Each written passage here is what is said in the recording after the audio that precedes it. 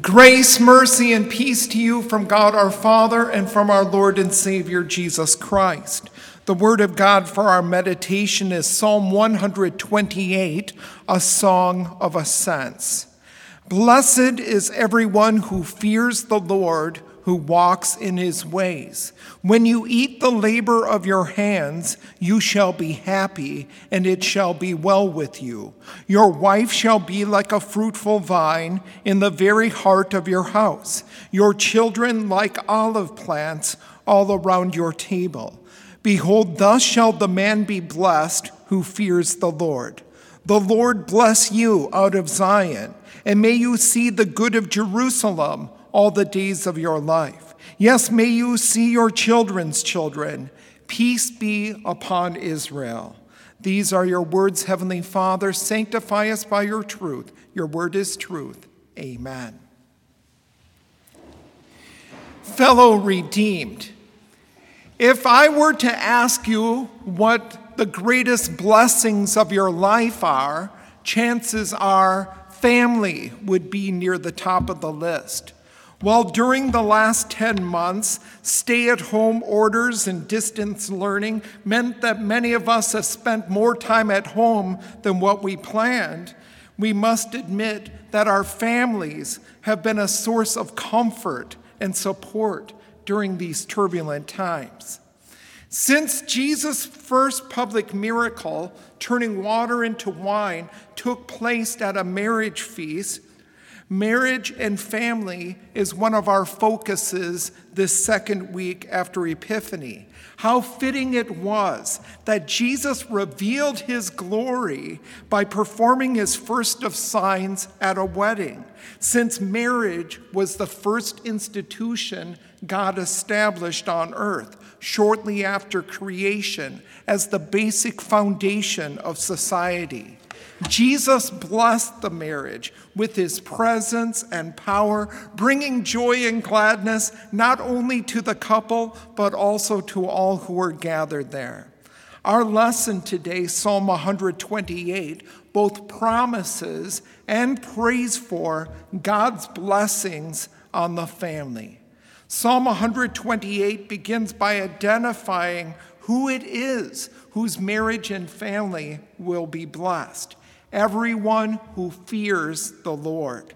Normally, we think of fear as being afraid of someone or something. We have all had someone sneak up behind us and make us nearly jump out of our skin. In the Bible, the appearance of angels is so frightening to people that the first words often spoken by them is, "Do not fear." But the fear of the Lord is something more than surprise or terror. According to the explanation of the Catechism, to fear God means to honor and respect him so much that we will not want to sin against him. Such fear does include being afraid of his punishment, but it is more out of healthy respect or reverence, standing in awe of God. Knowing that God always keeps his word, we trust in him and his forgiveness. So rather than run away from him or cower in dread before him, the person who fears the Lord clings to him in faith. Such fear is not something that's ours by nature, but rather a gift of God the Holy Spirit worked through his word. When we fear the Lord, clinging to him in trust, we will walk in his ways, living our lives according to his word. God promises that such a life will be blessed. Throughout our lives, God blesses us through his gift of marriage and family, using them to provide for our daily needs of sustaining our body and life. Among the blessings listed in the definition of daily bread in the Catechism are God-fearing spouse and children. So also, one of God's blessings on the family in Psalm 28 is our daily bread, getting to eat the labor of your hands. This is not only getting to eat what you grow, but also being able to support your family by your labor. One who fears the Lord is then promised the blessings of spouse and children. Psalm 128 reminds us that children are a gift from God. Your wife shall be like a fruitful vine in the very heart of your house, your children like olive plants all around your table. For husbands and fathers, your wife is a fruitful vine, not only in childbearing, but also in all areas of home life, as she produces the fruits of faith. For parents, your children are olive shoots, plants that will in time bear their own fruit.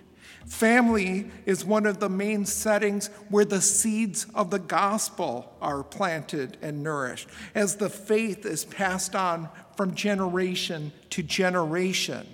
Contrary to the idea that we should not force our religion upon our children, but leave the choice up to them for them to decide for themselves when they get older, the Bible makes it clear that instructing children in God's word is a primary duty of parents. Parents are exhorted to bring them up in the training and instruction of the Lord.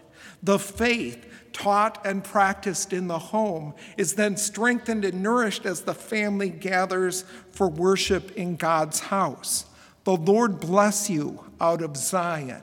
Zion is a biblical term for the Temple Mount, where God dwelt among his people and where they sought him.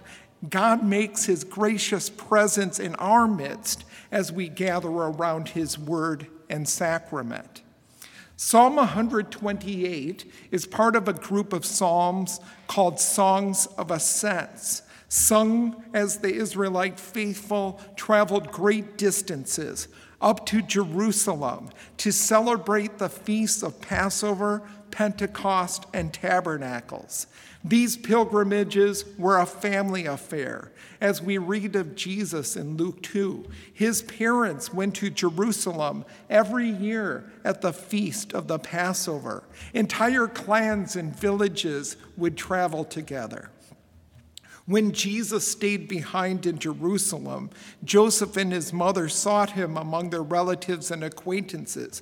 They did not realize that Jesus was back at the temple, sitting in the midst of the teachers, both listening to them and asking them questions. In this way, he was about his Father's business, God's will and preparation for Jesus' ministry. Though his parents did not realize it at the time, Jesus was carrying out what it says in Psalm 128. Blessed is everyone who fears the Lord, who walks in his ways. God wanted to make such blessedness available for every life in the world. He showed what kind of God he is by taking on our human nature. He made his love as real as the psalmist pictures by becoming a child. In the words of a hymn, O Christ, thyself a child, within an earthly home, with heart still undefiled, thou didst to manhood come.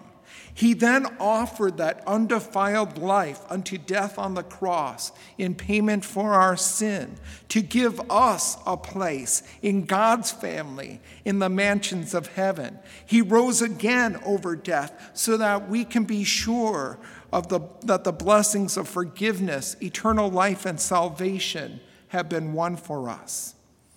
This psalm, which is a blessing on the family, is also a blessing on the nation, because as the family goes, so does the nation.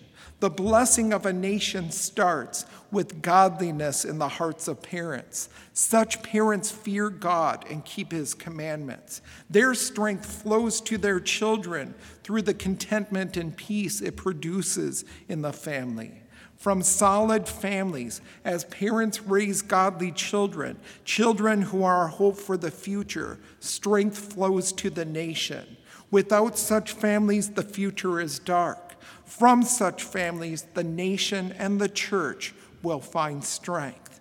God grant us the blessings of a life lived under the fear and respect of God. May we see our families as blessings from God. In our relationships with our spouse, our children, and our grandchildren, God shows his power and mercy. Amen.